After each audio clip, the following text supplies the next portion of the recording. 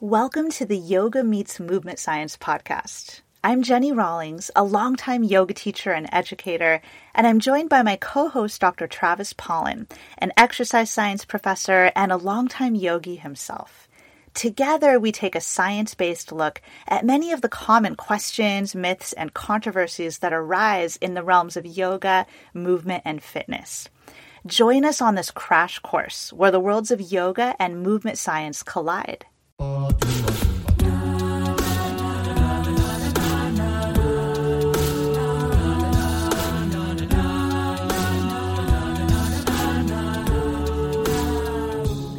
Welcome to episode 25 of the Yoga Meets Movement Science podcast. Today, our topic of focus is the excellent and fascinating topic of posture and alignment. Posture and alignment. And those are two really synonymous words. They kind of can mean the same thing. But we tend to find that in general, when people hear the word posture, maybe they tend to think more of just one's daily static posture, like standing or sitting, their posture just all throughout the day. And when it comes to the term alignment, that's a little more in our experience, a little more kind of like yoga movement focused or centered. I at least just find that in the yoga world, there's a lot of talk about your alignment in your yoga poses, but ultimately kind of it's just two words. I feel like they're kind of interchangeable. And when it comes to posture and alignment, I know that Travis and we tend to get a lot of questions about these topics. And also we know just in society, there are a lot of beliefs and a lot of talk around posture and alignment. So what's good posture? What's bad posture? What's the connection between posture and health, or posture and pain, things like that. And in the yoga world, using a little more of that term alignment, I guess, in a yoga movement practice, there's a lot of talk around correct alignment in a yoga pose and incorrect alignment.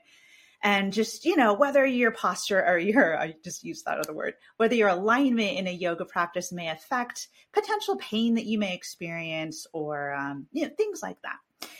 So because we get a lot of questions about these topics, Travis and I had been planning for a while to do an episode that was just focused on this as a pulled out topic.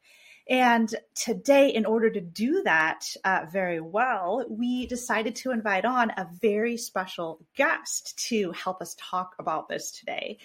And for some of our audience members, we know that he'll be very familiar to you. You'll definitely know of him, but for others, he may be a new voice that we're super excited to introduce you to.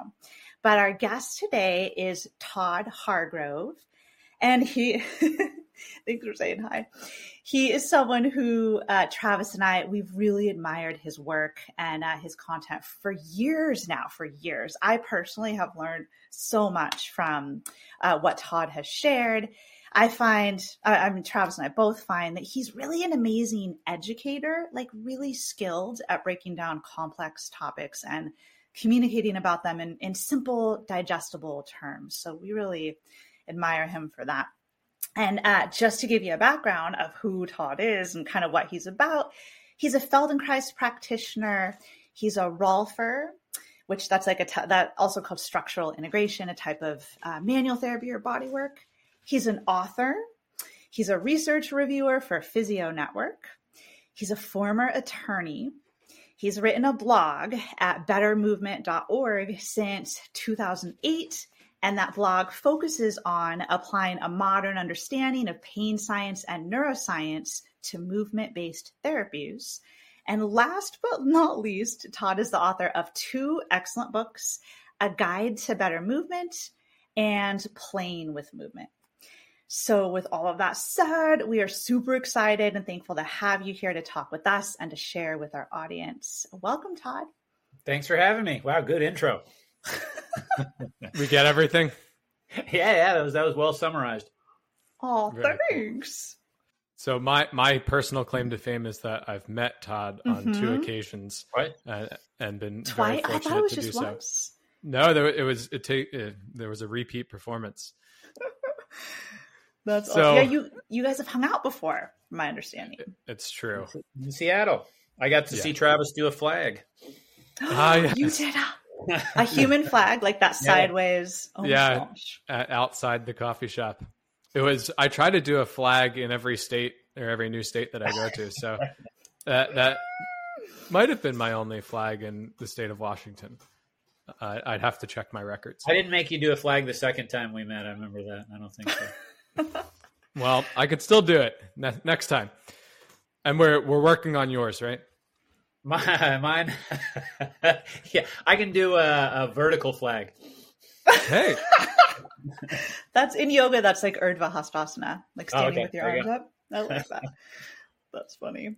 So let's go ahead and roll into our first question for you, Todd. And I'm curious, you've written a lot on your blog over the years about this, but just to give the audience your perspective, like how do you define posture? Of course, Jenny mentioned it, and especially the way that she looks at it from a yoga context, but what does that word mean in your work? Yeah, that's a good question. I guess I would think of posture as being the alignment of your body when you're kind of not doing very much or you're not really moving around that much. I mean, we're always moving. I mean, even as I'm sitting here in this particular posture, there's always a little bit of movement going on, but it's not that much. I mean, I might be moving my head, I might be moving my hands around, but I think of posture as like your alignment when you're not really moving around that much or have that much to do. And so you could have a sitting posture or a standing posture, kind of an athletic ready posture. Sleeping posture, maybe? Is that like a word a sleeping posture? Yeah, sleeping posture for sure. I think it just describes how you are when you're not doing that much. And I guess there's not that many resting positions for there to be. There's sitting, standing, probably a lot of different sitting postures. But yeah, so it breaks, there's probably like 6 or 7 common postures that we're using all the time. So then what would you use a different word for position when you're talking about movement? Yeah, I think so. I mean, like, let's say if I'm in the middle of a golf swing, there's a certain position that I'd want to hit, but I'm moving through it very quickly. So I wouldn't call that a posture. I'd call the ready position for golf, that's your posture when you're getting started. But as soon as you get moving, you're moving through positions and you have a certain alignment in those positions, but I wouldn't call those positions posture if you're moving through them really quickly. Yeah. When I think about strength training, which is my lens, usually I'm thinking about, like we would say, it's your form or your technique. And then like Jenny said, in yoga, they often refer to it as the alignment. And maybe because yoga is like a lot of static postures and then transitions between them. Mm-hmm. Maybe that's why they're focusing on I don't know why there's another word for it when they're so synonymous. Yeah, I mean, I guess a static position is a posture. Yeah, I think it's the lack of movement which would cause us to call something a posture. That makes a lot of sense. Hey, quick question for you. Are you someone who wants to be fit, healthy, and happy? And what if I told you could get your dream body by simply just listening to a podcast? I'm Josh. And I'm KG, and we're the hosts of the Fit, Healthy, and Happy podcast. Listen, we get it. Fitness isn't easy. Carbs, no carbs. Just stop, okay? It doesn't have to be that complicated. And that's why we made this podcast. We get straight to the facts so you can become your best you. So the way to check us out is click the link in the show notes or search Fit, Healthy, and Happy podcast on any of the major podcast platforms. We'll see you soon. And it seems like I guess there are ideas around posture or how we arrange ourselves in movements and in transitions, like with strength training and form or yoga alignment. But I find that there's a lot of talk just around our static day-to-day posture and how important that is, and that there are these ideas around good or optimal posture and bad posture. What would you say, Todd, is like society's idea of what constitutes good posture versus bad posture, in kind of your definition of what posture is? Yeah, I mean, it's interesting you say society. I mean, there's definitely something about our body language, which is it's always a social thing. I mean, the way that you're posturing yourself, the way that you're moving is sending social cues, and there's social norms about the way you're supposed to move and the way, and because you're always sending signals to people about whether you're submissive or whether you're dominant or whether you're conforming or whether you're, you're being sexual or whatever you're doing, the way you move and the way your posture is sending social signals, and society wants to tell you to send signals in a certain way. So there's always kind of a social element to it. But like in our culture, for a while now, upright posture is associated with a little bit with being an upright citizen, and the sit up straight idea and the be symmetrical idea and to maybe sit still. There's kind of like social messaging and social values coming into this idea of what's the right posture and what's the wrong posture. So that kind of influences the whole thing. And then you've got that kind of influences ideas about what's you can kind of confuse the right social posture with the right biomechanical posture, and kind of maybe those are two different ways to think about posture, but you could get those confused. And different cultures, different types of movements are okay. Like in South America, moving your hips is more okay than moving in the United States, which that kind of sends like a sexual signal. In the United States, some cultures don't want those signals to be sent, and so all that stuff can kind of get wrapped up. That is such a great point. There are so many like cultural associations around different postures and what they mean and what we communicate through how we move and position our body. And I really like how you delineated between kind of social ideas around posture versus what people think biomechanically about posture. And so I guess, I love all of it. As Yoga Meets Movement Science, since that's our podcast topic, I guess more the biomechanical side is a little more like what we'd want to kind of dive in and what we talk about today. And they're so intertwined though too, right? But just as far as the biomechanics go and these ideas around, certain postures preventing pain, certain postures creating pain or injury, things like kind of in that realm. Yeah. So the biomechanics, the concern with having a biomechanically correct posture, I'd say it's overrated is the right word that I like to use. It's not that posture doesn't matter for pain and it doesn't matter for stress, but I would say that it's overrated when you look at the research and our ideas about what is the best biomechanical alignment. It really tends towards it tends to overrate symmetry. It tends to overrate verticality and length. I think that those things are associated with good posture and health. So if you see someone that's kind of like this is their posture, it's really twisted. You're showing really, like hunched over and rounded. Yeah, like at the extremes, someone who's really hunched over and really twisted, that person, I do believe there is a more likelihood that they're injured, that they're in bad health. And when you see someone with just like really upright, symmetrical posture, there's probably a little bit better chance that they're a healthy, functional person. But for like 80% of the population, I don't think you're going to be able to judge their health, their freedom from pain, their function that well by looking at their posture. And I think the research kind of bears that out too.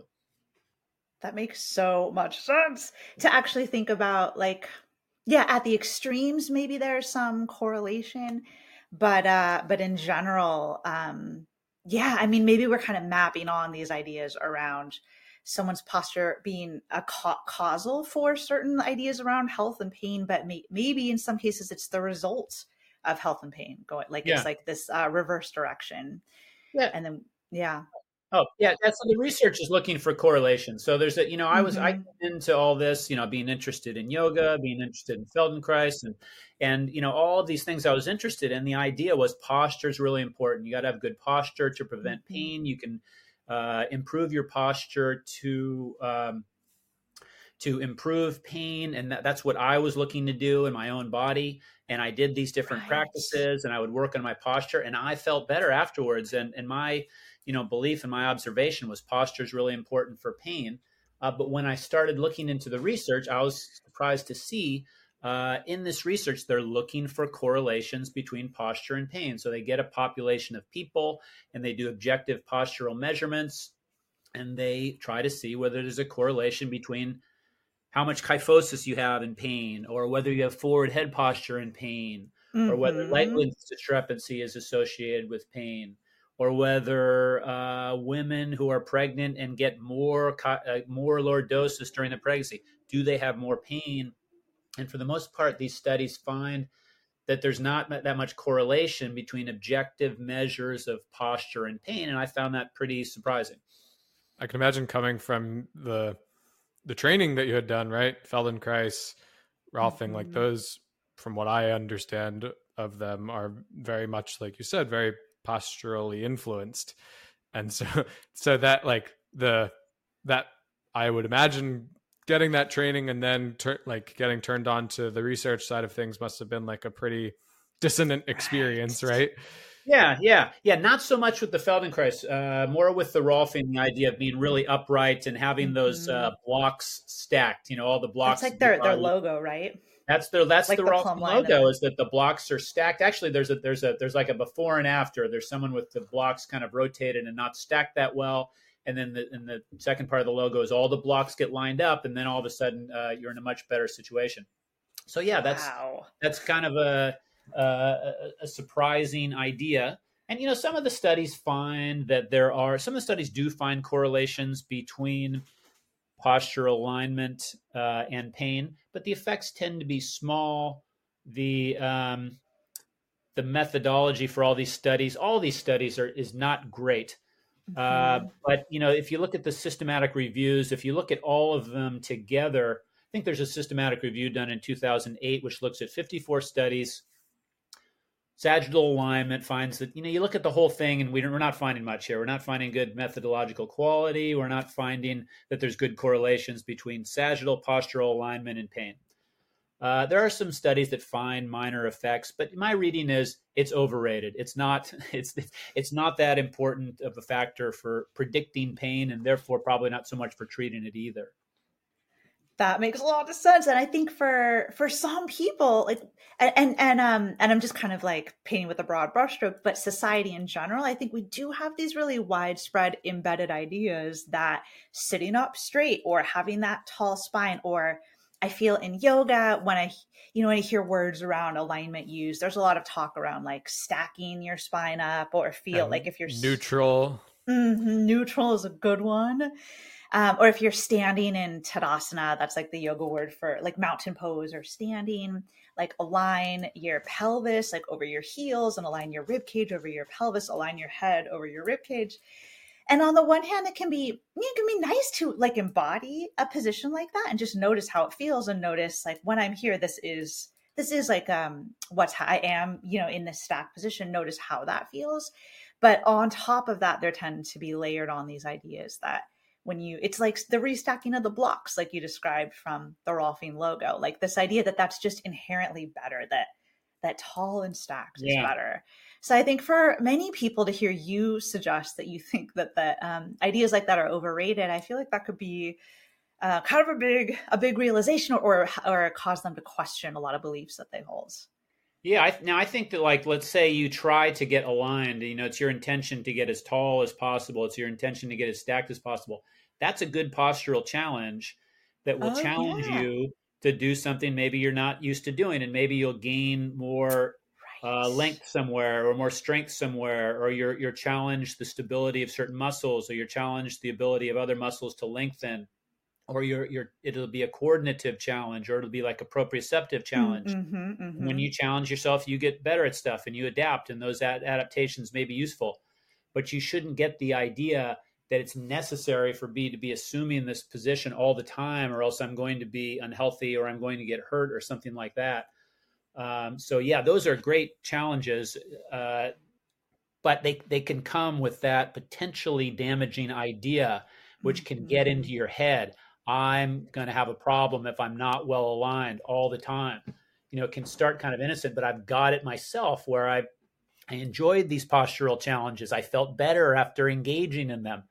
I felt more aware in my body and strong in my body and stuff like that. But what came along with this was this idea, I need to maintain my alignment. And over time, it becomes kind of oppressive.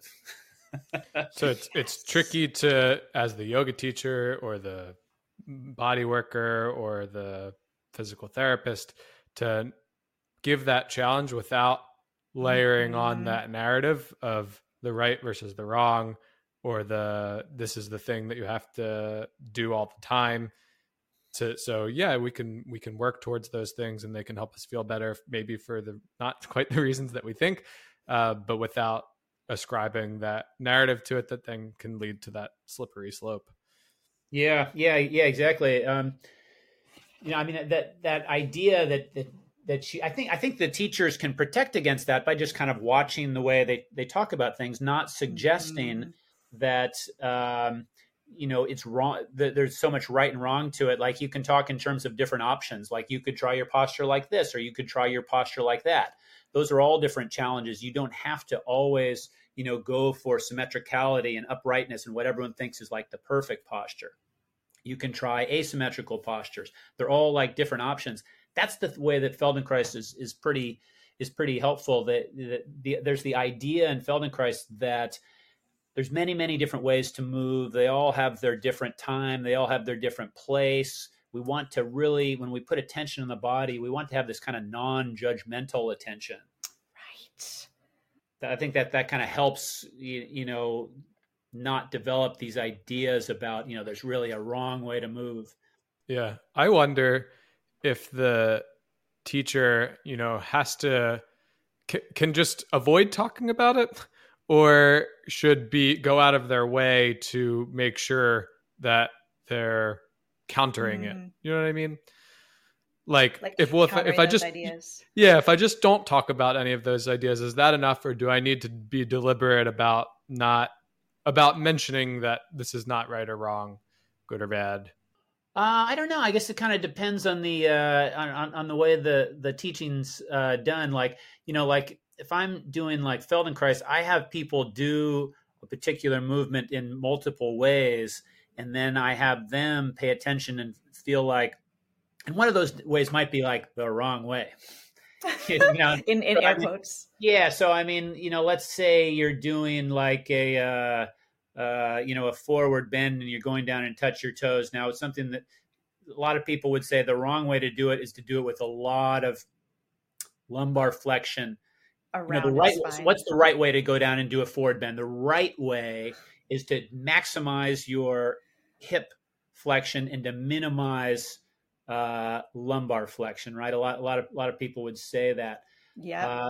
But if you're having someone do a forward bend, instead of kind of telling them this is the right way and that's the wrong way, you could have them do it both ways, and then have them decide for themselves what's the difference there. Which way do you go further? Which way feels stronger? Which way feels more stable? How do your hips feel when you do it this way? How does your low back feel when you do it that way? So you're letting them notice the difference between those two different options. Yes. And you're saying like, look, these are two ways to do a forward bend. These are two ways to move. What do you think? What? And so you're not like telling them that's the wrong way to do it. And so they don't get that idea, and they're like exploring these different options. And yeah, I think that's, and you can find other examples with that, like when you're different ways to squat, different ways to do anything, In your yoga classes, Jenny, you talk about like a roll down versus what's hip the hinge. Halfway in yoga, like halfway lift, Ardha Uttanasana. Yeah. So you actually present two different techniques. I don't know.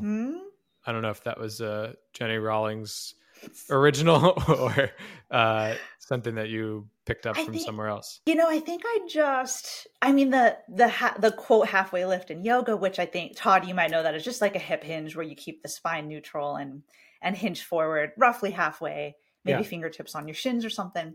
And that's like the traditional yoga transition. Like maybe you start standing, you raise your arms up and then you fold forward. Yeah. And find that halfway lift and then maybe, but basically the idea is like you're maximizing the hip flexion, like you said, this one strategy, and minimizing the lumbar flexion or the rounding of the spine.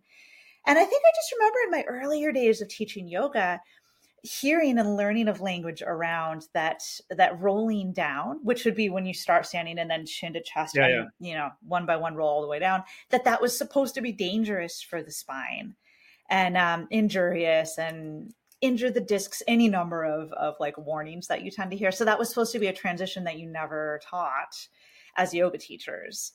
And I know different movement traditions are different. I think in Pilates, I think they intentionally do a lot of rolling down, my understanding. So anyway, because of that, and then having a little bit of a broader perspective on movement that I do, I like to teach both intentionally, both the hip hinge and cue the roll down.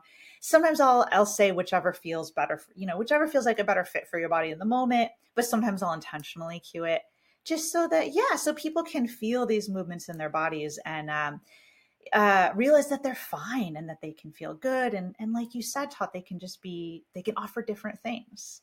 Yeah. And you can kind of get people sold in this idea that good movement is not so much about being able to repeat this stereotypically textbook perfect technique every single time. It might be about having a huge vocabulary of different options, different ways that you can do the same movement. That's what good movement's about. That's what healthy movement's about. That's what functional and safe movement's about, is many, many, many different ways to do the same thing. So you can kind of have that idea, and you can teach people that idea that, hey, we want lots of different ways to forward bend, not just one perfect way. And that kind of, it's, people understand that with sitting too. It's kind of like, if you had the chance to sit for 8 hours with one perfect posture, or you were allowed to use like 1,000 different postures, which would you choose? You'd want the variability, not the perfection. And it's the same with movement. Absolutely. Thank you for saying that so well. It, seems like that term variability, movement options seem to really play a role here. So Todd, what you were saying about the idea of sitting in that example that you used, and that there doesn't necessarily, maybe that emphasis on like one single correct or good posture versus the idea of like maybe a variability in your possible sitting postures, maybe that could be helpful. I really like that you pointed that out, and it made me think of like the whole field of ergonomics. And I feel my impression of ergonomics is that it's very much about like setting someone up. I think often like in an office setting, so sitting at your desk and having everything aligned so that you have all these correct joint angles and wrists lower than elbows, things like that. What is what you were just suggesting about maybe variability being preferable? How does that reconcile with something like the field of ergonomics? Yeah, I think ergonomics has probably not done as good of a job as they could have at checking whether their ideas about good posture and alignment correlate well with health and pain. So I'm sure it's based on solid biomechanical analysis of moment arms and forces and loads in the body and stuff like that. But it kind of forgets that you're dealing with a biological thing and not a mechanical thing. And there's like big differences between machines and organisms when it comes to variability. So like a well-functioning machine needs to shut down all of the variability so that it's always moving in exactly the same pathway all the time. And if things are variable at all, then that's a sign of dysfunction in the machine. It's, you need to, if there's any play in the joint, it needs to be tightened down. But in an organism, things are supposed to be very variable, and every step you take is different, and every heartbeat is at a slightly different timing than the other one, and more variable. Less variability usually correlates with worse function in a lot of ways, and it's just kind of the nature of a living thing to be incredibly variable. That's what allows you to learn from mistakes. That's what allows you to be robust and not break down when you do the same thing every time, because you're always doing it in a slightly different way. Yeah. Well, thank you for explaining that. Yeah, that makes so much sense. And just in general, and I know that you've written about this a lot in your work, but just the importance of variability and what that could have to offer. And I love how you mentioned that it can be really great for learning as well. And potentially, would you say that my impression of the Feldenkrais practices that I've taken before, and I know you're a Feldenkrais practitioner, is that that's very much a practice that's all geared around like variability, and that often people who partake in Feldenkrais type practices have positive outcomes with reducing pain. Do you think there's a connection there? Well, I mean, so yeah, like here's the way you would do something in Feldenkrais. So you've got some theme of a Feldenkrais lesson, which might be reaching overhead or forward bending or squatting or rolling over or flexing or extending. So usually what you're doing is you're doing that same basic thing in a wide variety of ways with slightly different attention, slightly different intention, maybe moving on a slightly different angle. And you're kind of comparing all the different ways to do the movement, and you find out which ways are easiest for you, which feel most comfortable, which are strongest, most stable, get the most range of motion. And so, one thing you figure out is which one of these different ways of doing it is kind of better for you, because if it might work, might have 5 different people might have 5 different ways of doing it that's the best for them. And the other thing is that you discover more potential ways to do the movement. So you're more fluent in movement. You have a bigger movement vocabulary. And you don't develop this idea that there's right and wrong ways to do it. Maybe right and wrong for you, or better or worse for you. But it's kind of without that judgmental kind of stuff, making you fear movements that you shouldn't fear. That makes a lot of sense. And when I think about that perspective, and something like a yoga practice, which is, like my movement lens for kind of coming to all of this, I feel like, whereas a practice like Feldenkrais or perhaps other somatic type practices, if you would agree that Feldenkrais is a somatic type practice, they seem to be much more about like non-structured movement, open-mindedness, non-judgmental. I feel like in the yoga world, yoga can be taught kind of with a spectrum of emphases. And on the one side, and this I find to be the prevailing approach in yoga. Things are done very much like, this is the way that you do this pose, and this is the way you transition, like every time. Right, wrong, repeated the same. This is just like, that's the practice. Very like kind of prescriptive, or I feel like maybe taught in some of your writings, you write about like top down versus bottom up as far as like guiding movement. And that seems to me where it's like prescribing to other people, like, this is how we move. That's more top down.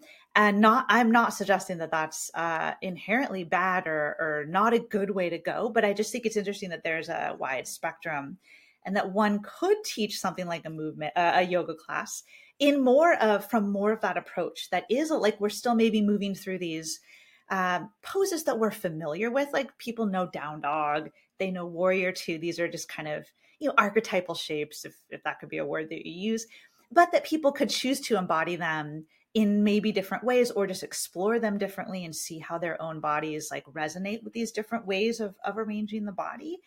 Teaching yoga in a more exploratory manner versus a more prescriptive manner. Like I guess I just think it's interesting to look at that as a movement practice, where certain movement practices are all about bottom up, and then others can be, much more top down, or maybe a blend of the two. And I personally feel like I've tried to embody a style of yoga teaching that's a little more kind of in a little more on that exploratory side within the container of structure. How many different ways can you embody this shape or transition in between this shape versus like, oh, this is the way that we're all aspiring to do this, and then that gets into like nitty gritty, like, this is the way you want to pull this thing and activate this muscle, and there's a whole that too, whatever else.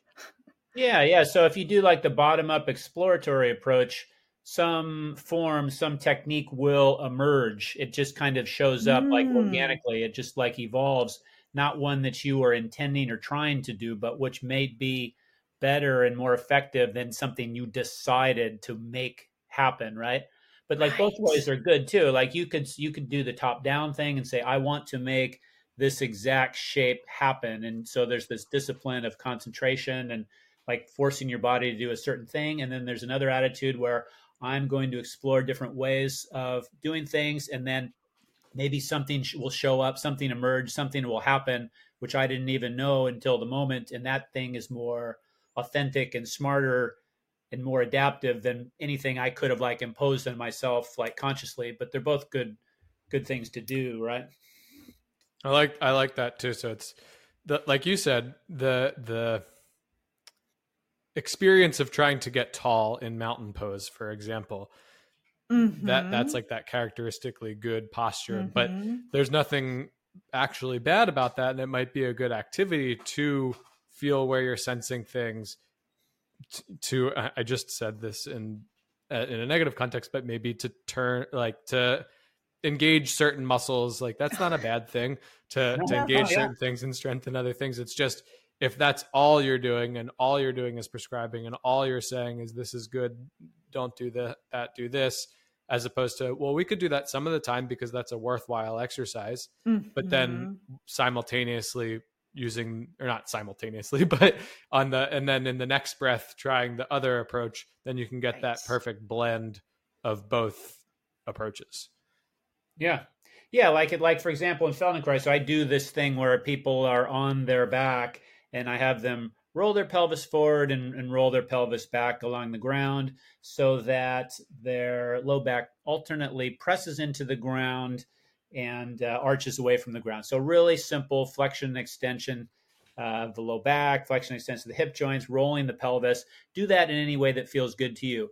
Now imagine that there's a clock on your pelvis and roll exactly from 12 o'clock to exactly 6 o'clock. And I don't care that people can roll exactly from 12 to 6, but that's a challenge, that's different. And maybe they were rolling from 11:30 to 6:30 before. And now when they challenge themselves to roll from 12 to 6, it's like a coordinative challenge. But you can also challenge people to roll from 7 to 5 and from 3 to 4. And any one of those lines, when done when you aim at a really, really precise target, that's a coordinative challenge. And kind of the location of the target is kind of arbitrary. I could shoot at a dartboard in many different places. I'm always challenging my coordination if it's a precise location. It doesn't matter so much what the location is, provided that it's precise. And that you're paying attention on purpose and really noticing the sensations that arise. I love that. I think I might have learned that pelvic tilting exercise from you originally, and maybe you called it the pelvic clock, or maybe it's in your book. But pelvic clock is a popular, Feldenkrais lesson based on just kind of what I was just saying there. Yeah. Yeah. And it's just really not I feel like guiding, especially yoga students, where we kind of all know cat-cow, which is, and it's more global, that includes, the whole spine and also the head, but that's full extension, full flexion, often on hands and knees, but you can do it in many positions.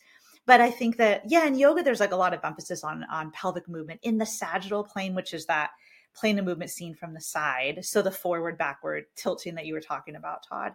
But this idea of bringing people in and trying to see if they can explore their own body, make it more fine-tuned and move in this more multiplanar manner with this details of coordination that certainly create a challenge, which makes them have to pay attention more. Do you think that there could be, maybe just in a broader sense, some connection between an exercise like that, paying attention to pelvic movement in this fine-tuned manner, and potentially having some positive effects on something like chronic low back pain?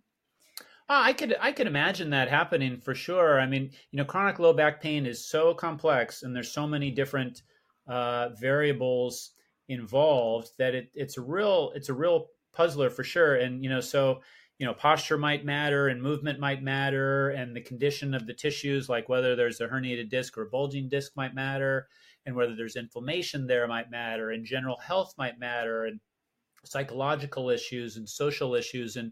And whenever you do anything to try to intervene on any one of those variables, so let's say you do an exercise and I'm going to work on my posture, or I'm going to work to strengthen this muscle. You also are necessarily doing lots of other things as well. You're affecting the nervous system and the psychological system and all these things. You never really know exactly which one is the one which accounts for the benefit, if there is any benefit. But, there's a lot of research on, treating low back pain. And it seems like many, many, many different things work to help chronic low back pain. None of them work great. All of them work a little bit sometimes for some people.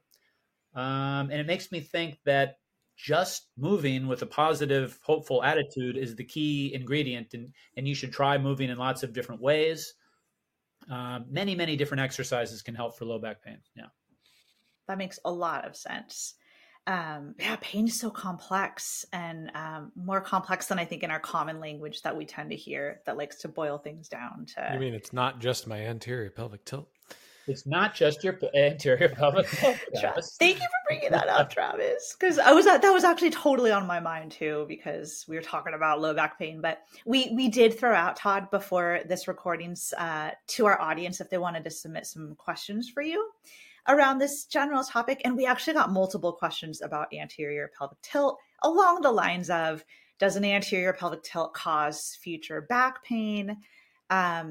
What's the connection between anterior pelvic tilt and back? There's just, for some reason, I know there are many different like quote bad posture quote issues that are discussed, but in the yoga world, anterior pelvic tilt tends to be a big one. I feel like that's discussed. Could you talk a little bit about maybe pelvic tilt in general and what you would see as its potential connection to how people feel?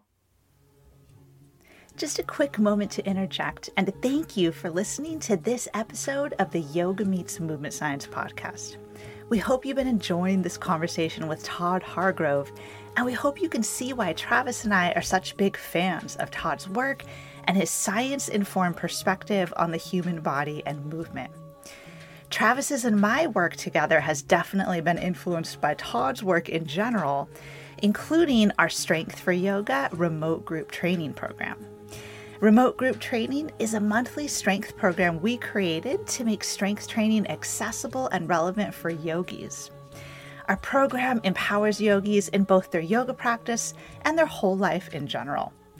Our Strength for Yoga program also comes with unlimited access to my full yoga class library. Use code PODCAST30 for 30% off your first month in our program or your first month in any of the other memberships on my website. You can learn more and sign up at jennyrawlings.com, and the link is in the show notes. Also remember that other ways you can support us are by signing up for my email newsletter at jennyrawlings.com/newsletter, and the link is in the show notes, and by subscribing to this podcast and leaving us a rating or a review. And now back to our episode.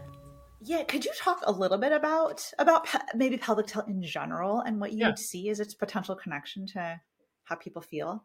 Yeah. So that kind of summary of research I talked before kind of helps answer that question. There's at least one study where they looked at pregnant women who, when they're pregnant, their belly gets big. They sometimes can go into more anterior pelvic tilt as the pregnancy goes on. This study, they looked at who was going into the most anterior pelvic tilt and who was getting the most lumbar lordosis, and they wanted to know whether they had more or less pain, and there wasn't a correlation there. There's other studies in general that look at forward head posture and kyphosis and lordosis and try to find out whether that's correlated with pain. You'll find some studies where there's a correlation with pain, probably most of them not, or it's only a small amount. So I wouldn't worry that much about anterior pelvic tilt as being a cause of pain. I think maybe people worry about it a lot because that is kind of like one of the easiest things to see and measure as far as posture goes. It's right there to be seen kind of easily. And also it kind of like it correlates with your belly looking bigger, which is something people also don't want. So I don't know. I mean, like what we were saying socially before, I think it's one of the reasons posture gets overrated. I mean, there's a million things that contribute to low back pain, but it's the ones that are most easily seen and most easily objectively measured that tend to get all of the attention. And if you could kind of look in a microscope inside someone's low back and see the inflammation that's there, or somehow see the sensitivity of the nervous system, then you would see that those are really, really, really big factors for pain, and people would stop, worrying so much about anterior pelvic tilt. But we can't see those things. We can't measure them very well, and so they don't get as much attention, and we can't control them as well either. And people want to put all the attention on the variables that they can control. And if back pain would be just as simple as doing a little bit of a sucking in your gut, that would be nice, but it's not. As opposed to like fixing your life. Yeah, as opposed to like fixing your life or like, yeah. Oh my Well, god. let me just do these pelvic tilts, and then Yeah. that'll take care of that. I can continue living my chronically stressed life. Yeah. Right. It's a little bit about that, that the guy who's looking for his keys under the lamppost, even though he lost them in the alley because the light's better under the lamppost. I love there's a little bit of that. that. I really love how you point that out, that like the thing that's just more obvious to spot, almost like with your eye, just naturally can tend to be the thing that we then want to Forward put head our posture. finger. Forward head posture is pretty easy to spot. Yeah. That was actually the second most I'd say second most common like quote bad posture issue that we tend to hear dialogue around in the yoga world. So one of our audience members asked about putting a book on top of your head. Oh yeah, I can see if I can find pose. her exact. I'd never heard of that before. That's something that you've seen before, Jenny. Her question was, and this is one of the questions for you, Todd. Oh, did you ask if I'd seen that before? Yeah, I had never heard of that intervention before. I had never heard of. I mean, I have heard about like teaching people quote good posture by balancing a book on top of their head and then they walk around. I mean, it seems like Todd is nodding like you've heard of That's that. your model training. That's the old school model training, right? Yeah, exactly. The model walk. Yeah. It does to me feel, when I think about that, it feels like decades ago. Like it feels like that's a slightly different era. But yes, balance. Yeah. Anyway, so this person, her question was, does placing a book on your head during seated meditation help to correct a forward jutting head? Well, I think it would, because you wouldn't be able to do the exercise. The book would fall off, right? So that is a constraint which would require you to do this, but that doesn't mean that it's something that's going to be good for your meditation or good for your neck or anything like that. Or enduring over time, right? Yeah. It is a challenge. It's a challenge to your balance. It's a challenge to your posture. It could lead to some adaptation. I wouldn't expect it to, make your neck feel that much better. And I definitely wouldn't fear a forward head posture that much. I suspect that question may be motivated by the idea that a forward head posture will certainly doom you to pain. And there's studies on that too. Studies looking at there's a recent study looking at Australian adolescents in school, and there's this idea that all these kids are texting and all this stuff, and they've got text neck. So they grouped all the students into, I think, 4 groups: people with really upright posture who look like they've got a book in their head, people that are really forward and kind of new and in between, and they wanted to know whether there was correlations between which group you were in pain. No, there's not. There's other studies that show that as well. And it's kind of weird because, when your head is forward, biomechanically, there is more stress on it's not as, you're not as stacked, and there's going to be more stress. But you know what? When you pull your head back here, that might be kind of stressful too. So also point. Muscles and joints adapt to stress over time. So even though this is, maybe causing more stress somewhere, whatever's getting stressed is getting better over time at handling that particular form of stress. And you've probably been doing that for years and years and years and years and years. There's been lots of time to adapt to that kind of stress. Maybe you're really good at that now. Thank you for pointing that out, because the body, we like to think of the body as a machine, but it's not a machine, right? It's like a living organism whose soft tissues, or actually all tissues, have the ability to adapt. Yet we hear, I'm sure you're familiar with what people say about forward head posture, but it's something like for every inch forward that the head creeps, it places, I don't even know, order of magnitude of load on the muscles of the upper back. Right. Like for every inch forward, it's like this much more. And that's taught in this like fear-mongering manner. Yeah, but you can look at it the other way. It's like, hey, you want to give your neck muscles a good workout? Bring your head forward a little bit several times a day, and then your neck will get stronger. It's like anything else. It's like, did you know that walking an extra mile a day puts 10 times as much stress on your body as just sitting around? Yeah, that's true, but it's good for you. Totally, your body, because stress and load, stress being another word for load in a biomechanical sense, those things are good for our bodies in the right dose, right? Like not too much, not too the right kind and the right dose. For some people, maybe this is the wrong kind of stress, or it's and they'd feel better. So, I would say, if you suspect that having your head forward is a problem, maybe try to have it more back. I mean, actually, I have clients who they have a lot of neck pain when they work, and they suspect maybe it's related to their posture. And and one of the things that's possible is that when people get really interested in what's in front of them in their computer, they start, coming forward. Everything's going forward, and they're so absorbed in what's going on there that, maybe they're getting into a bad position. So, for sure, explore or play with or experiment with a different posture at work and see if it works for you. If you have a problem. But if you don't have a problem and you've noticed that you're like this and you're really worried that there's going to be a problem, I would not be that worried. And I think the other thing too is like, if you're having pain, you can try something different, but it's more along the lines of this is different, not better. Well, it might be better for you right now, but it doesn't mean that it's better all the time forever after. So it's like, this could be a temporary. Yeah, absolutely. You don't want to put yourself in a movement or postural jail, which I've done several times myself. I mean, and it's like, it's happened to me several times where I've developed an idea that a certain movement is preferable to another one. I remember reading the idea that your discs in your low back, many rounds of low back flexion can start to damage them. I mean, I read that from Stu Field. Based on research that may be good. I don't know. And so I developed the idea that, when I bend down to pick something else up, it would be better to, max out on that hip flexion and minimize that low back flexion, even when I'm picking up a sock or something like that. Right. I kind of got into a habit of doing that, or maybe I was just practicing it because that was like a better way to move.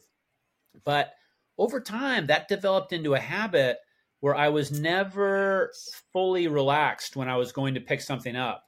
And at some point, I just tried to do it in the fully relaxed way. And I noticed that there was something holding me back there. It wasn't like this. I didn't even have a conscious idea that was wrong for me. I didn't even think that. But there was like some dumb part of my brain that was like in control of my back and policing it like at all times and like not letting me do that. And when I finally, I became aware of that and I kind of like let that go, I was like, I haven't felt that for a while. And that feels good to like not to kind of let that go, And so you can develop that with lots of things if you, pay too much attention to ideas about, the right way to do stuff. I mean, Travis, the people, when they lift in the gym, they want to have good form, and that's a good thing to do. But then they start getting, kind of like really robotic about a lot of movements. It's like a habit. Yeah, like, hold on, let me pick up this pencil that I dropped with my perfect hip hinge and keep my upright posture and my chin tucked and my tongue on the roof of my mouth. And it's like, hold on. That sounds kind of along the lines of something we've talked about before on the podcast, Travis, micromanaging. Seems a little micromanaging to me. And that in the context that we've talked about it before, it's the teacher giving extra detailed and perhaps unnecessary cueing. But Todd, you're saying like this was something that was going on somewhat subconsciously. Right.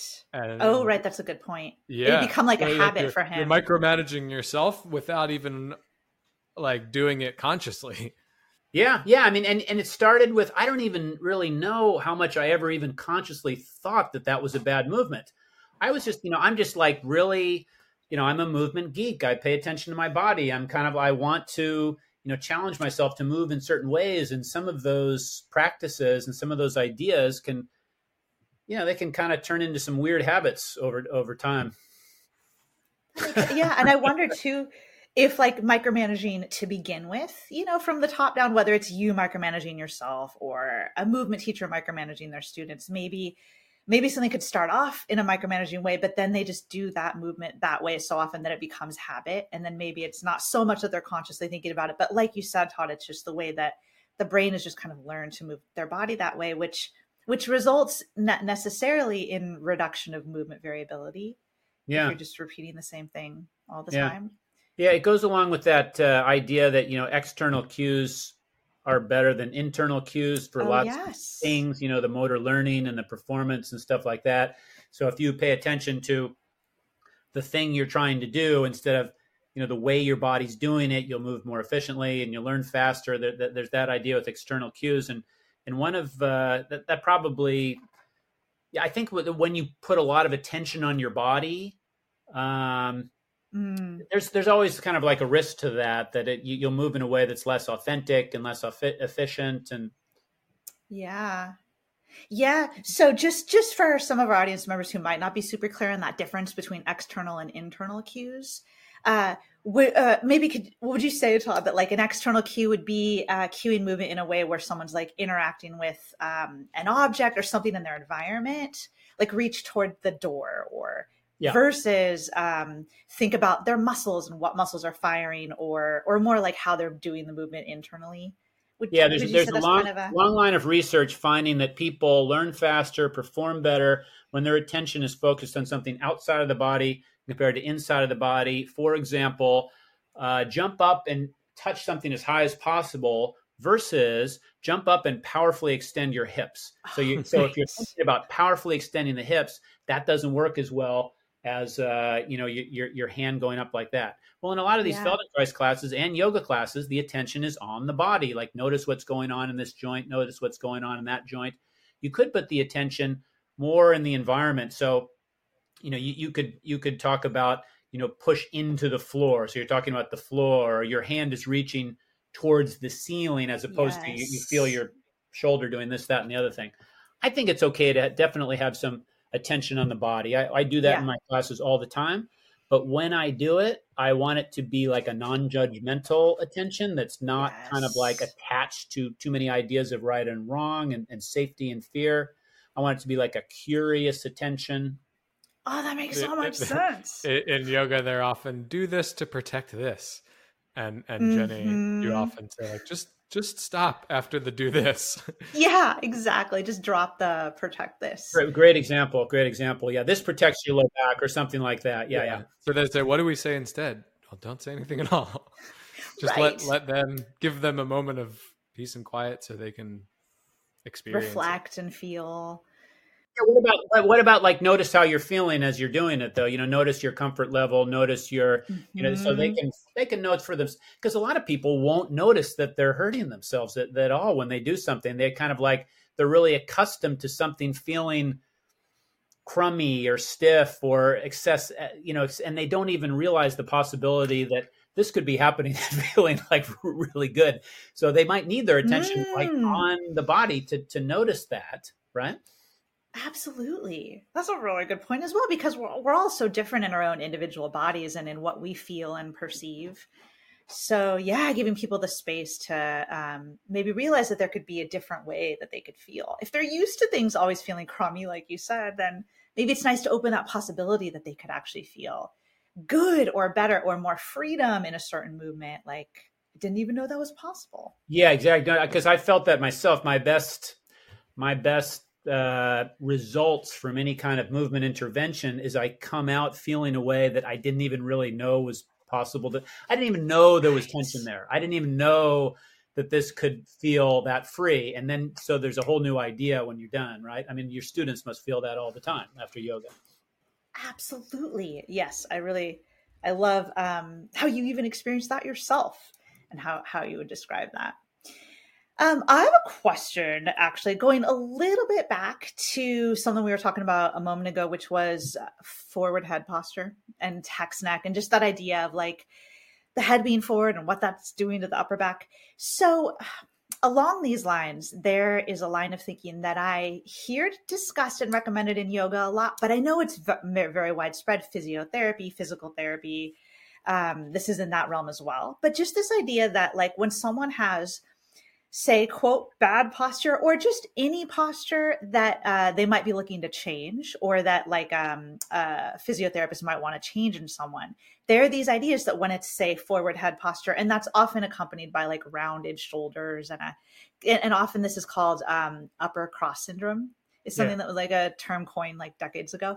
So the idea is that when someone presents with that posture, generally that's assumed to be bad. And then the idea is that we quote correct it by stretching the pecs, like the chest, and strengthening like the rhomboids or the muscles between the shoulder blades. And the idea is that stretching what is short and strengthening what is long will reset the posture or correct it back to neutral. Are you familiar with? Oh how yeah, it yeah, works? yeah, yeah. Those your classic. Like you either use the the duct tape or the DW40. The duct tape to make things shorter, and the DW40 to make things Oh, longer.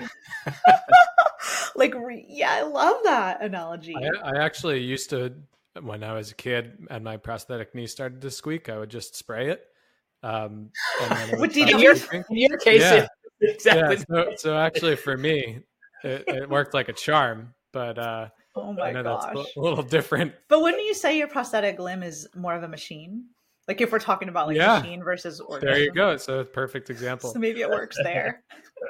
That's really funny. But so, and there's upper cross syndrome. There's also lower cross syndrome. And I just like to mention that because we've discussed anterior pelvic tilt in this conversation, and that similar line of thinking with anterior pelvic tilt. And then it's like certain muscles like the hip flexors are said to be shortened. The glutes are said to be lengthened, and therefore to fix it, you stretch the hip flexors and strengthen the glutes. It's bigger picture than that. But just these ideas around posture being like what makes our posture is short and tight muscles and long muscles. Like that's what holds our body in certain positions. And that to change posture, you need to re-stretch and re-strengthen and tighten things back up. Could you speak to that approach at all? Like what, whether it's short and tight muscles that create our posture to begin with? Yeah, I don't think so much. I mean, and part of that is based on just my observations of some people that are really mobile that might habitually be in kind of slumpy positions. Like I've had clients that are dancers. They can get extended. They can open their chest. They can get into any position, but their habitual posture could be slumpy or something like that. So it doesn't mean they're stuck there, just if that's their posture. I mean, yeah, they don't need more mobility. They're just hanging out in the comfortable neutral zone for them. And it's not because they can't get here. Right. But I mean, in general, I'm kind of interested in what people can do much more than their habitual posture. So if someone is like this, and that's their habitual posture, first of all, I'm not really concerned unless for them that seems to be causing a problem. Right. Like if they're like, I don't like this, or this doesn't feel good to me. My question is, well, can you get here? Can you do this? So I wanted to kind of know what they can do. So instead of like getting someone like this, I'd be interested in, can they do a certain functional task that requires them to do this, which for me is like getting your hands overhead. We all need to do that. We need to do that occasionally to reach things overhead. So, I mean, what's something that you need to do in your actual life that requires an open chest? To me, it's like reaching overhead. So if you can't reach overhead, let's reach an overhead. That's like something people should be able to do. And then for like, for the lower cross, the function would be, can you extend the hips? I mean, that's something that we need to do. We need to do that for running and jumping and stuff like that. So, and if that's something that makes sense to work on, let's work on that, especially if you're a runner or a jumper or something like that. So you attach the supposed functional defect to an actual concrete functional task you can work on, and that kind of tells you what to do, and it makes it more meaningful. Absolutely. And more about like a movement or a movement pattern than about like specific muscles that you're like you said, duct taping or WD-40 or whatever to like make them longer and make them shorter. Yeah, then you're not working on just some abstract aesthetic ideal. You're working on a concrete function that you can work towards, and it's obvious how to do that. Could you describe then, like either obviously this is going to vary wildly from one person to the next, but like, is it about that stretching and strengthening? Is that all it is? Is there, or do you not even look at it in that kind of isolated way? Are you looking at it more in an integrated way? Like, okay, well, we're trying to reach overhead, so we're going to do reaching activities. I'd probably just do the reaching. I mean, I'm a huge fan of reaching. I've read some, so I've written recently about this. I really like reaching as like one of the most basic, fundamental human movements, one that kind of organizes the whole body. I think like any primate is like built to reach. Some of the reasons I like yoga. I mean, I think of yoga poses as like reaching poses. So many yoga poses are like, if I boiled it down to a simple functional intention, it's about getting the hand as far away from the middle of the body with certain fixed points of support in the feet or another part of the body. So forward bends are about reaching for the ground, and a lot of them are about reaching for something over above. A lot of them are about reaching for something in front of you, like a warrior thing. I mean, oh my gosh. Yeah, human bodies are good at reaching. You know, we evolved in the trees. That's what they're made to do. What a fantastic way to look at yoga and like kind of reframe what some of our poses from a movement perspective could be about. That makes so much sense to me. Yeah, not all the yoga poses look that way. I mean, and so we're also our bodies get organized really well by, well, I guess reaching with the eyes, like looking for something, you know. Yes. So a lot of rotational movements are like essentially about looking behind you or reaching behind you, or an upward dog to me is about looking up. Yeah. It's not about extending the spine. You're extending the spine so you can look up. I mean, that's why our spine extends, so you can look up. I mean, it's one of the reasons our spine extends. That makes so much sense. Mind blown. I know. In kind of anatomic terms, so I might talk about like the spinal extension and the back bend.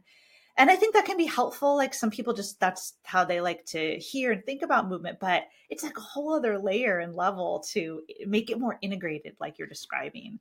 Well, it tells you how to cue it.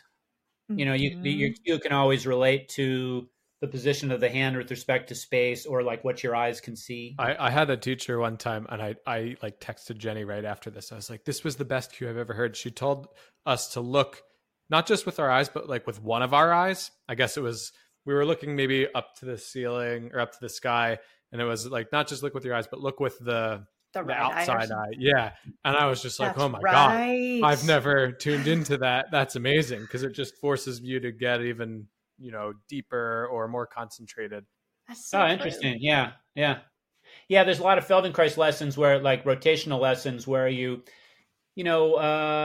rotate to look behind you, and then so you do that movement, and then you do it in a slightly different way. Rotate so that the eyes are really leading the movement, so that the eyes go first, and then everything else follows.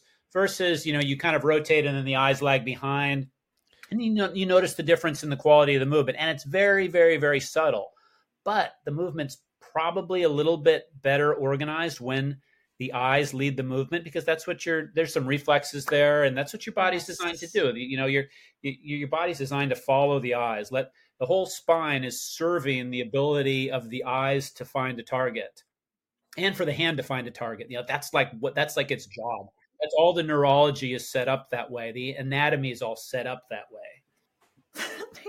That's mind blown. That's so cool to think about and to, think about integrating in. I have a question, which just kind of going back a little bit to when I was asking about the short muscles, tight muscles, and what like organizes or creates our posture. And I just wanted to ask this because I know we've gotten this question several times, because we've mentioned sometimes on our podcast, often influenced by you and your content. But I feel like I've learned in how you've described this, that posture is controlled and set by the nervous system. By the nervous system is like kind of what's placing our body in the positions that they're in. And I feel like we've tried to suggest that kind of as a counter to some of these ideas, these more WD-40 and duct tape ideas. We've suggested that on the podcast before, and sometimes people have just not really understood the ramifications of that or what that even means, like how to conceptualize that. Like, how could it be that posture is determined by the nervous system?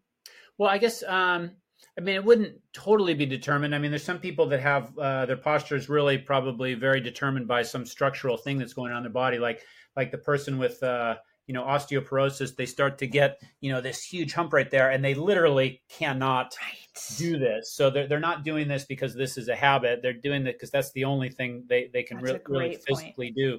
But like, to take my other example of like the dancer that can really, literally do like anything they want, then whatever they do is going to be set by something else. I mean, some sort of a habit, maybe the way they're socially comfortable.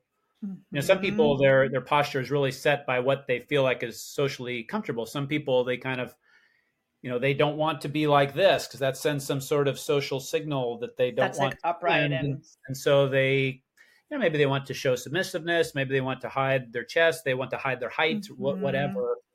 I think that there's just so many different things that could be, putting you into your habitual shape. And the nervous system is the thing that is taking all of that into consideration. The structural limitations and the social limitations and the energy expenditure at every different place and the comfort and whether it hurts to be like this and therefore you're like that. And ultimately it's the nervous system that puts you in that position, but it's considering a zillion different factors to do it. And not just the potential length and strength of the muscles. That's the one we all focus on in rehab, but it could be so many other things. That makes so much sense. And I feel like that really just speaks to the bigger picture that's there.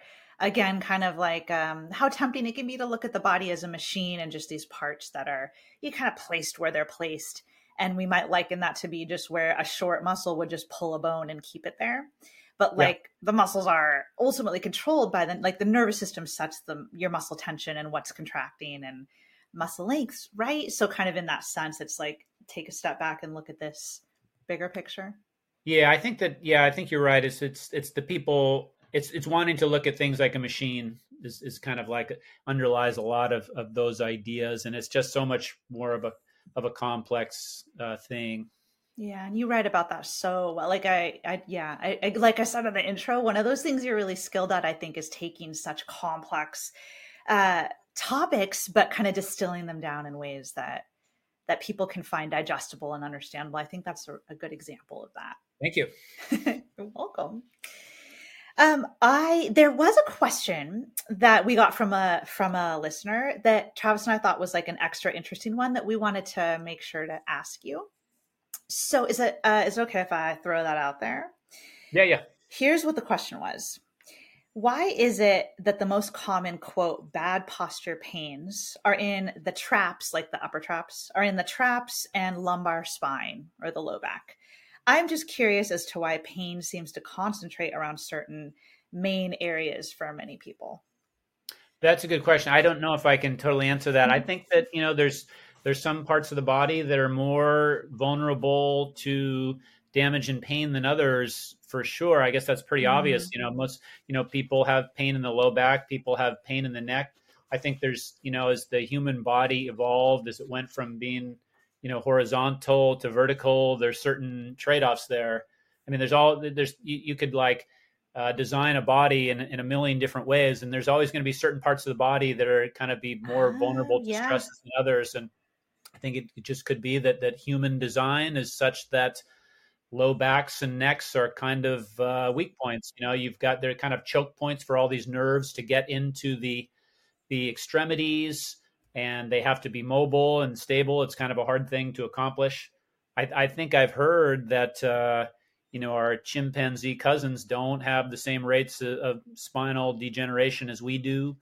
When humans stood upright, they got certain benefits, but it comes with certain costs, and maybe the cost is to low backs. That's a speculative idea, but it's one that's held by a lot of evolutionary biologists. So maybe you could explain it like that. Maybe it does justify, kind of thinking about posture and biomechanics and stuff like that. Right, because that's like kind of a biomechanical explanation for why those tend to be. Yeah. I mean, there's some parts of our bodies that hurts more than others. Knees hurt and low backs hurt, and people get tennis elbow, and I never hurt right here or like right there. I don't know. That's a really good one. Yeah, it seems like it's often like areas of joints or major joints of the body.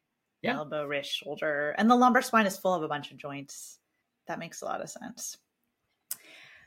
So as you stated earlier on in this conversation, the idea of posture being like a major cause of like pain and dysfunction in the body, you think in general that's kind of overrated. Yeah. And I really like how you use that word, because I think it's suggesting that it's not that they never play a role, or that saying that, they don't matter completely is correct, but just in general, maybe they've been blown out of proportion. So if posture is not necessarily have such a direct causal link with something like pain, or at least not to the extent we tend to hear. What other ways could you see something like asking someone to change their posture, like intentionally change how they hold themselves? And maybe now I'm meaning like their static posture, their kind of that original definition we gave of like their daily static posture. What sort of context could you see where suggesting that someone actually consciously change that could be helpful or useful? Yeah, I would say if it ain't broke, don't fix it. So if you don't have pains in your neck or low back, and you notice that your low back and neck has weird posture, I would not worry about it.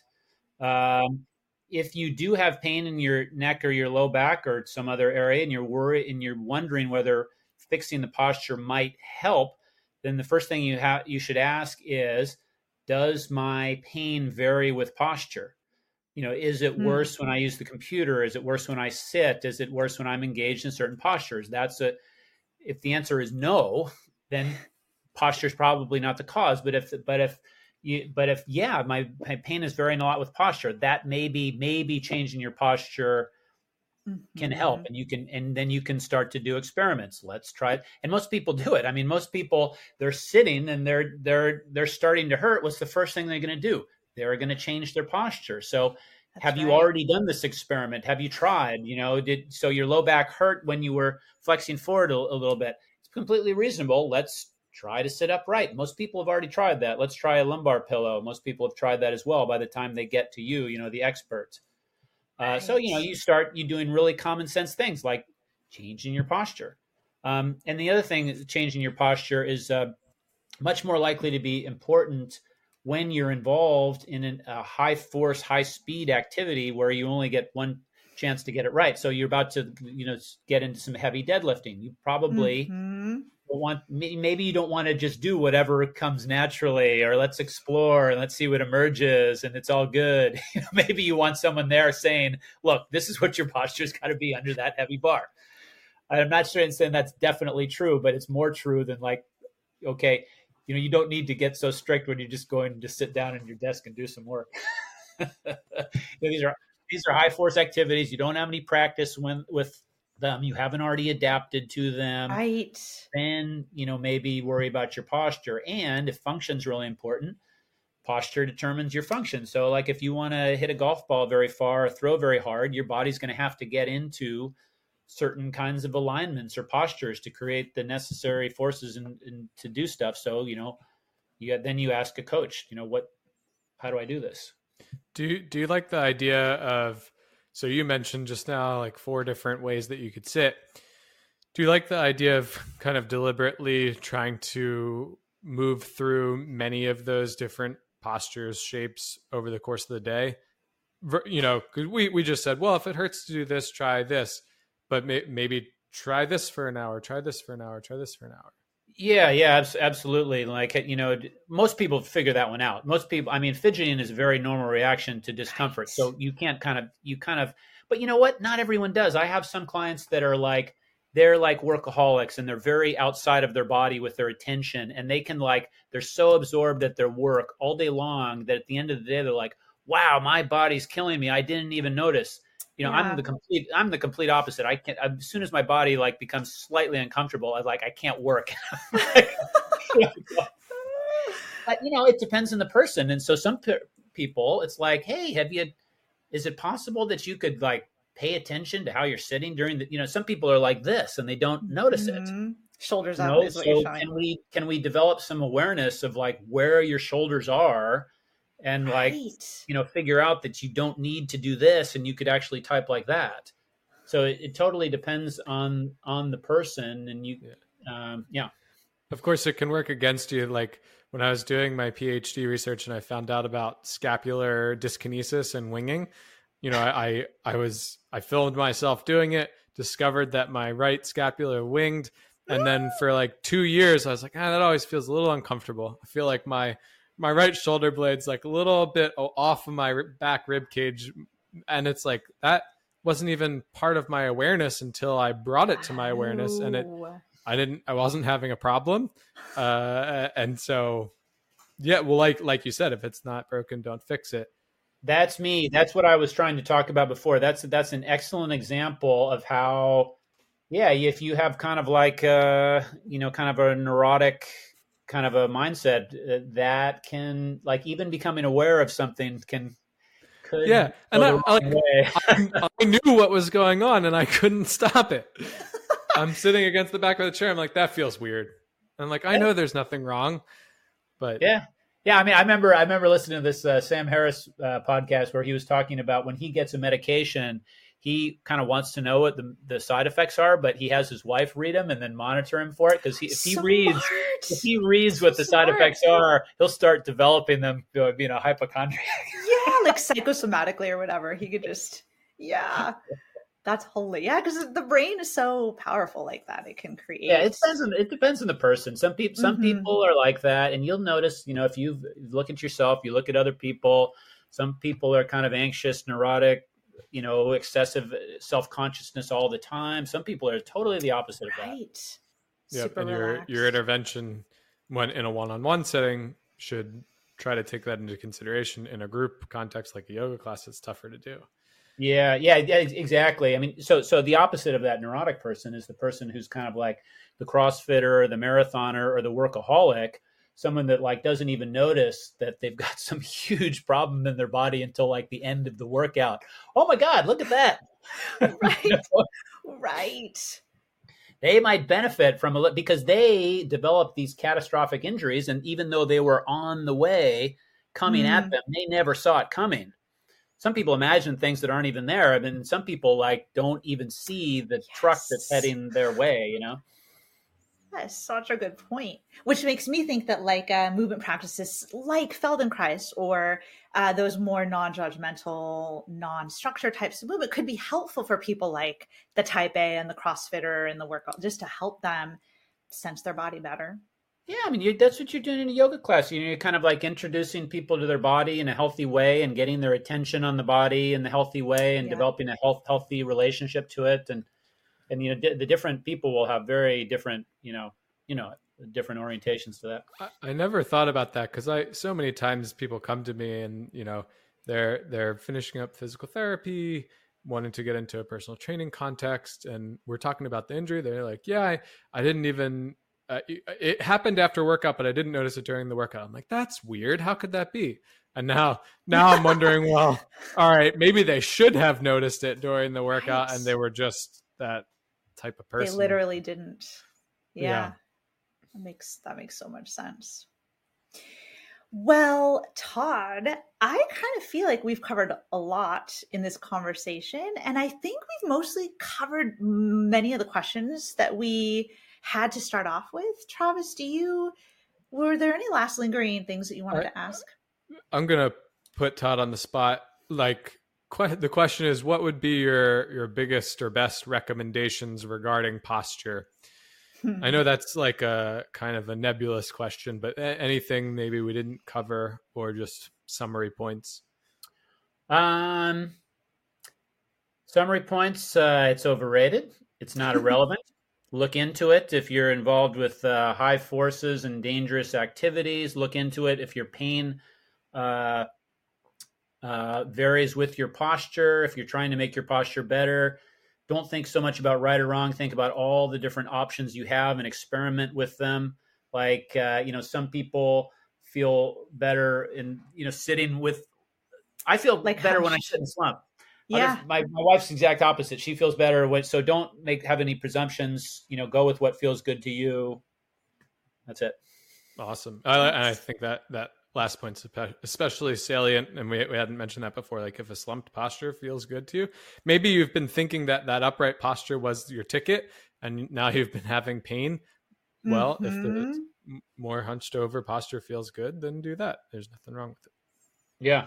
Absolutely. That's really good to help open people's minds around. Like, that slump can actually be a great posture for people. And it's not necessarily like inherently damaging or dangerous. It's just relaxed. Humans are built to sit on the ground. When you're sitting on the ground, how many humans can sit on the ground with like a lordosis? I mean, maybe like very, very, very few. Such a good point. That's a natural way to sit. That is a really good point. We're like built to sit that way, it sounds like. Yeah. You're suggesting. Yeah. It's all, I think that hopefully that will help maybe assuage some people's fears and worries and anxiety around things like posture and alignment and how we hold and carry ourselves. Yeah. And I just feel so thankful about all of the insights that you've shared today. This has been super helpful and also practical and also very eye-opening. And I know that our listeners are going to now be like, what? Todd is so smart and amazing. And he clearly has a lot to share. Go get his books. Exactly. Which we will link in the show notes, of course, both of his books. But where They're else? on Amazon, right? Yeah. Yeah. Books on Amazon. Yeah. I have both of them. And they're excellent. But where else would you like to suggest that people find you? We'll list everything in the show notes, of course. But if there's like one place you... Yeah, so I've got toddhargrove.substack.com. So that's my current blog, and that's where I'm blogging. And then I'm on Twitter, Todd Hargrove, and my old blog is bettermovement.org. And I'm not really posting there right now, but if you go to either one of those, you'll find the other one as well. So there was a transition. Well, I remember recently, because I'm on your email list, you started a member, like a tiered thing. Yes, that's the word.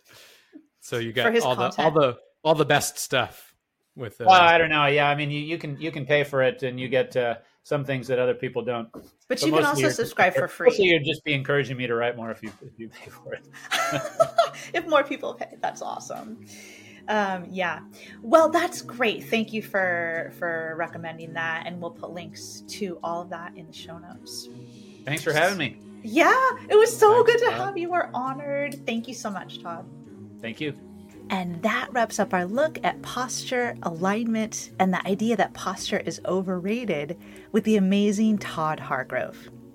Remember that you can support our work with this podcast by subscribing to our podcast and leaving us a rating or a review. You can also stay in the loop with all of our offerings by signing up for my email newsletter at jennyrawlings.com/newsletter, and the link is in the show notes. Lastly, remember to use code PODCAST30 for 30% off your first month in Travis's and my Strength for Yoga remote group training program, or 30% off your first month in any of the other memberships on my website. You can learn more and sign up at jennyrawlings.com, and the link is in the show notes. Thanks again for listening to this episode of Yoga Meets Movement Science. We look forward to seeing you in our next episode soon.